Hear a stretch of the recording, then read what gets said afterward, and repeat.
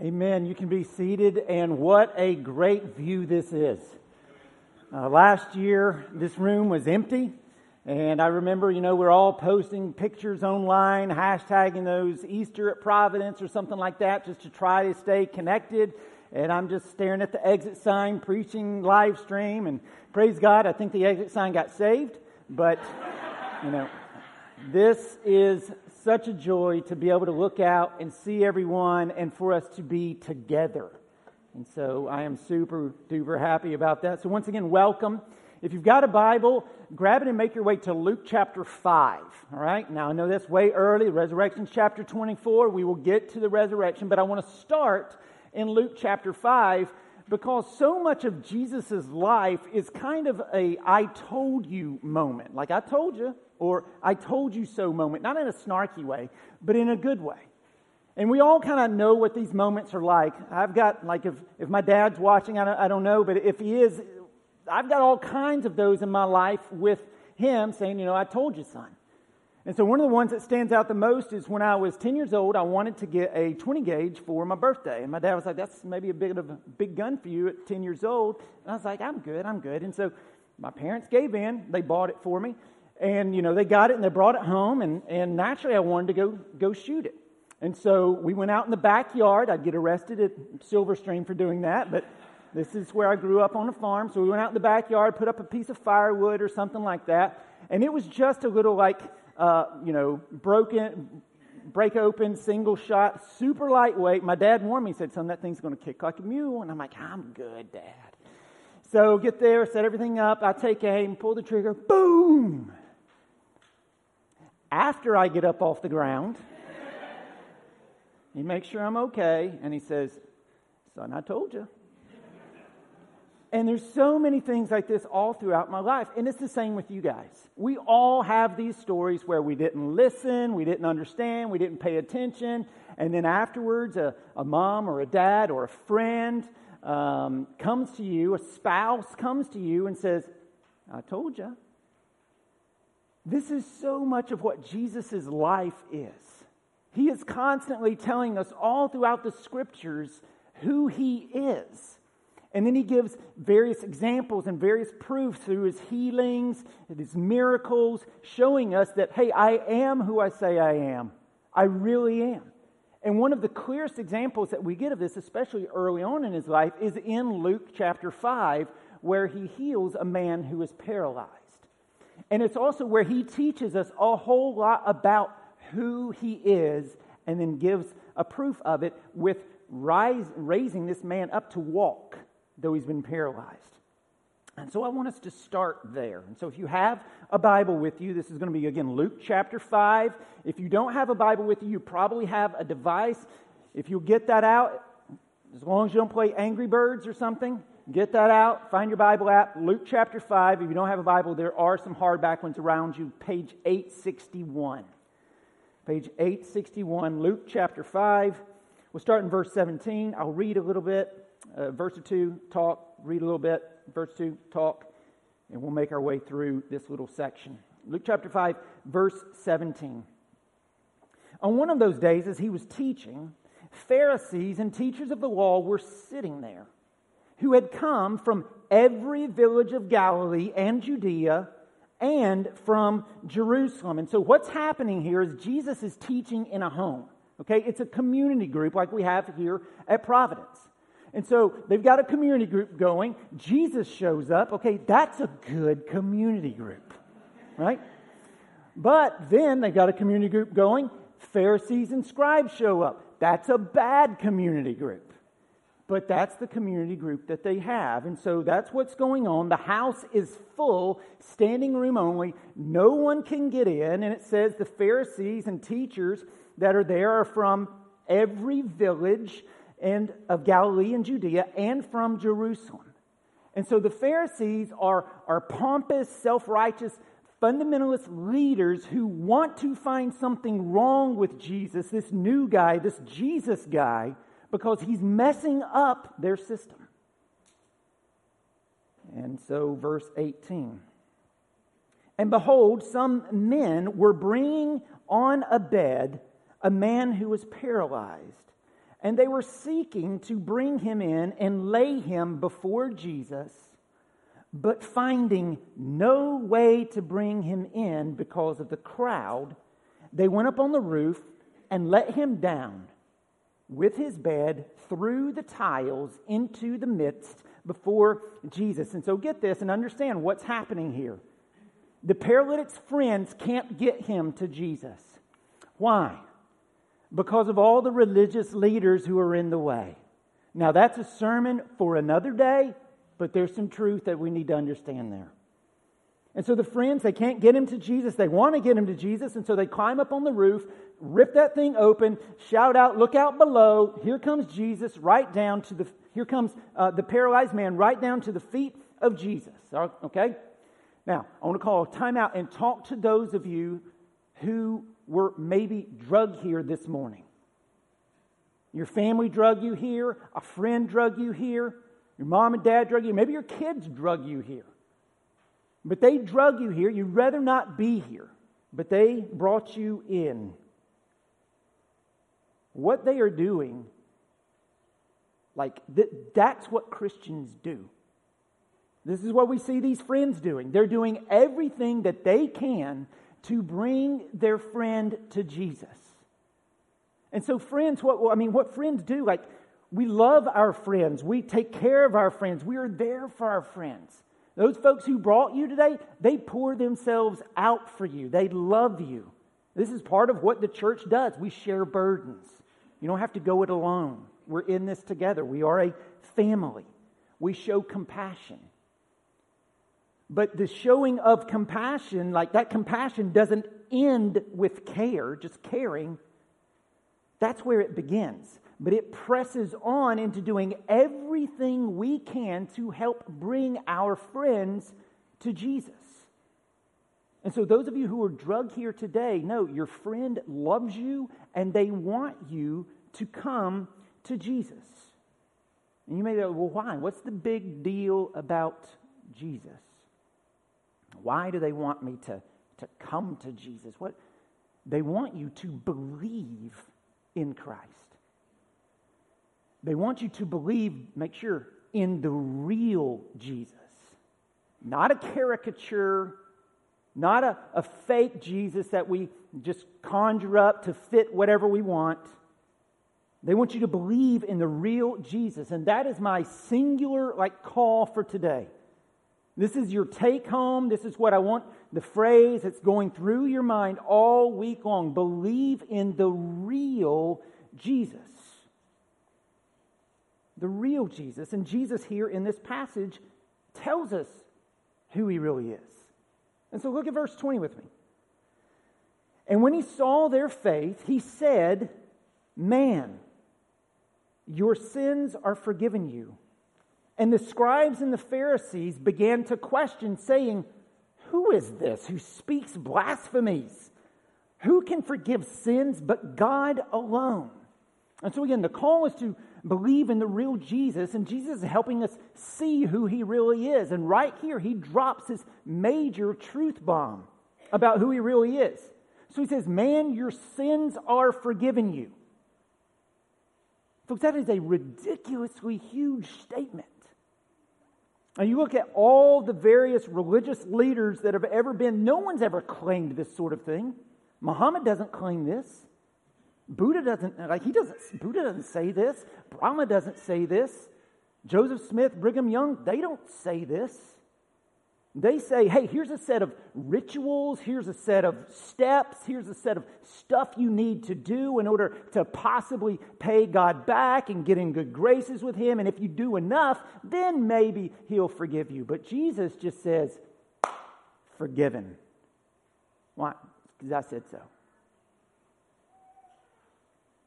And so the scribes and Pharisees are like, what? What do you do? You can't do that. That's blasphemous. Only God can forgive sins. And Jesus is silently like, exactly. That is exactly who I am. So verse 20 again. And when he saw their faith, he said, "Man, your sins are forgiven you." And the scribes and the Pharisees began to question, saying, "Who is this who speaks blasphemies? Who can forgive sins but God alone?" And when Jesus perceived their thoughts, he answered them, which maybe should have clued them in that, like, something's going on here. I just read your mind. But they still don't believe. And so when Jesus perceived their thoughts, he answered them, why do you question in your hearts? Which is easier to say, your sins are forgiven you, or to say, rise and walk?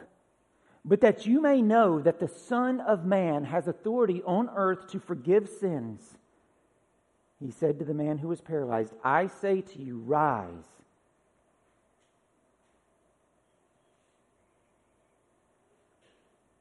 Pick up your bed and go home. And immediately he rose up before them and picked up what he had been lying on and went home, glorifying God. And amazement seized them all, and they glorified God and were filled with awe, saying, we have seen extraordinary things today. And so Jesus has made this claim to deity, right? They don't believe him, and so he says, I'll just give you a little proof. Like, he knows, just like they do, it's one thing to say something, it's something else to prove it. And so he just reasons with them, hey, which one of these phrases is easier to say? Is it easier to say, your sins are forgiven? Because that's invisible. No one can see that, right? There's no proof. You just say it.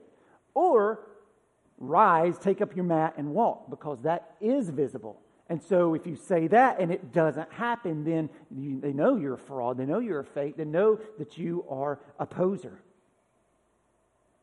And so Jesus has purposefully brought the situation to a kind of put up or shut up kind of moment. And Jesus puts up, heals the dude on the spot, and in the midst of it makes another claim about who he really is. And so look at verse 24 again.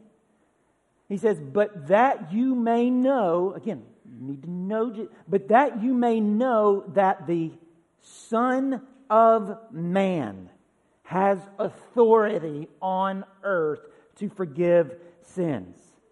That phrase, the Son of Man, that is Jesus' favorite self-designation of himself. 81 times he uses that phrase of himself throughout the Gospels.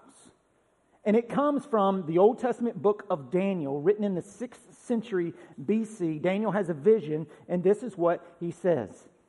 I saw in the night vision, chapter 7, verse 13, and behold, with the clouds of heaven, there came one like a Son of Man. And he came to the Ancient of Days and was presented before him. And to him was given dominion and a glory and a kingdom that all peoples, nations, and languages should serve him. His dominion is an everlasting dominion which shall not pass away, and his kingdom one that shall not be destroyed. And so when Jesus shows up saying, hey, I am the Son of Man, there is no denial of what he's doing. And in fact, this is what gets him killed on Good Friday. Mark chapter 14, verse 61. He's on trial before the Pharisees and the Sanhedrin. But he remained silent, just like John read out of Isaiah, like a sheep before his shears is silent. But he remained silent and made no answer. Again, the high priest asked him, are you the Christ? Which is the Greek word for the Hebrew word Messiah. Are you the Messiah? Are you the Christ, the Son of the Blessed? And Jesus said, I am. And you will see the Son of Man. There it is. Seated at the right hand of power and coming with the clouds of heaven. And the high priest tore his garments and said, what further witnesses do we need? You have heard his blasphemy. What is your decision? And they all condemned him as deserving death. And so here's the reality, folks. We need to believe in the real Jesus, the Jesus that he claimed to be. The real Jesus of history and of Scripture. Not in some fake Jesus, not in some manufactured Jesus, not in some caricatured Jesus on TV, not in some Jesus that's been co-opted for some cause. See, there are all kinds of people who have all kinds of enthusiasm for Jesus, but their excitement isn't for the real Jesus. It might be for a socialist Jesus, or a capitalist Jesus, or a Republican Jesus, or a Democrat Jesus, or a white nationalist Jesus, or an Antifa Jesus, but it's not for the real Jesus who loves his enemies and in the end gives his life as a sacrifice for sinners. And so if your enthusiasm, those watching at home even, if your enthusiasm is for a fake Jesus that isn't real, one you've constructed of your own presuppositions, prejudices, preferences to just already matches what you already believe, that enthusiasm for this fake Jesus is not honoring to Jesus, the real one, at all. And you're worshiping a false Jesus. And so there are all these, to kind of date myself, Depeche Mode, your own personal Jesus that exist out there, but then there's the real Jesus, the Christ, the Son of the living God, the Son of Man. Not just another prophet, not just another rabbi, not just another wonder worker, the Son of David, Abraham's chosen seed, the one to deliver us from captivity, the goal of the Mosaic law, Yahweh in the flesh, the one to establish God's reign and rule, the one to heal the sick, give sight to the blind, freedom to the prisoners, sight to the blind, and proclaim the good news to the poor. The Lamb of God who came to take away the sins of the world. He's the Creator come to earth, fulfilling the promises, reversing the curse. He's our Lord and God, the Father's Son, second person of the Trinity, Savior of the world, substitute for our sins, who died on a cross on a Friday and rose again on a Sunday. That's the real Jesus. You need to believe in the real Jesus.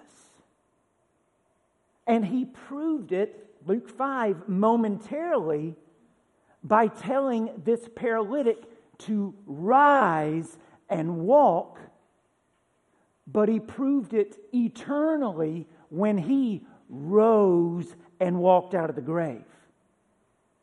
See, Luke chapter 5 here, the resurrection is kind of a amplified version of Luke 5. What's easier to say? Your sins are forgiven, or get up and walk?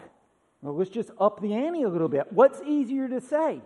Your sins are forgiven, or to say, as Jesus did repeatedly, I'm going to die, and then 3 days later, I'm going to stop being dead. My heart will start beating, blood will start flowing, synapses will start firing, nerves will start feeling. I will be alive again. And so on Good Friday, Jesus allowed himself to be crucified in order to atone for our sins. But then on Sunday morning, he stopped being dead. And so the resurrection is the greatest, I told you, moment in the history of the world.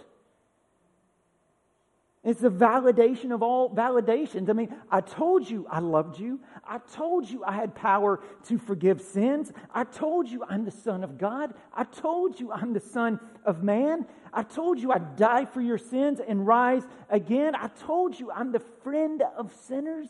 I told you I'd set the captives free. And in my life, in my death, in my resurrection, I've done it. And here's what we need to hear. For you.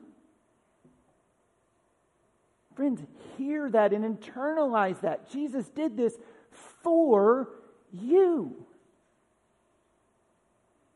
He did it for all who would believe. And there's no process to follow. There's no set of ridiculous rules you have to keep to try to somehow earn God's forgiveness and favor as if you could. Our sinfulness and His holiness are so far apart, we could never do that. No, we need our sins taken away, and we need to be given a righteousness that is not our own, and that's exactly what Jesus did for us. On the cross, the Father treated Jesus as if he had lived your life.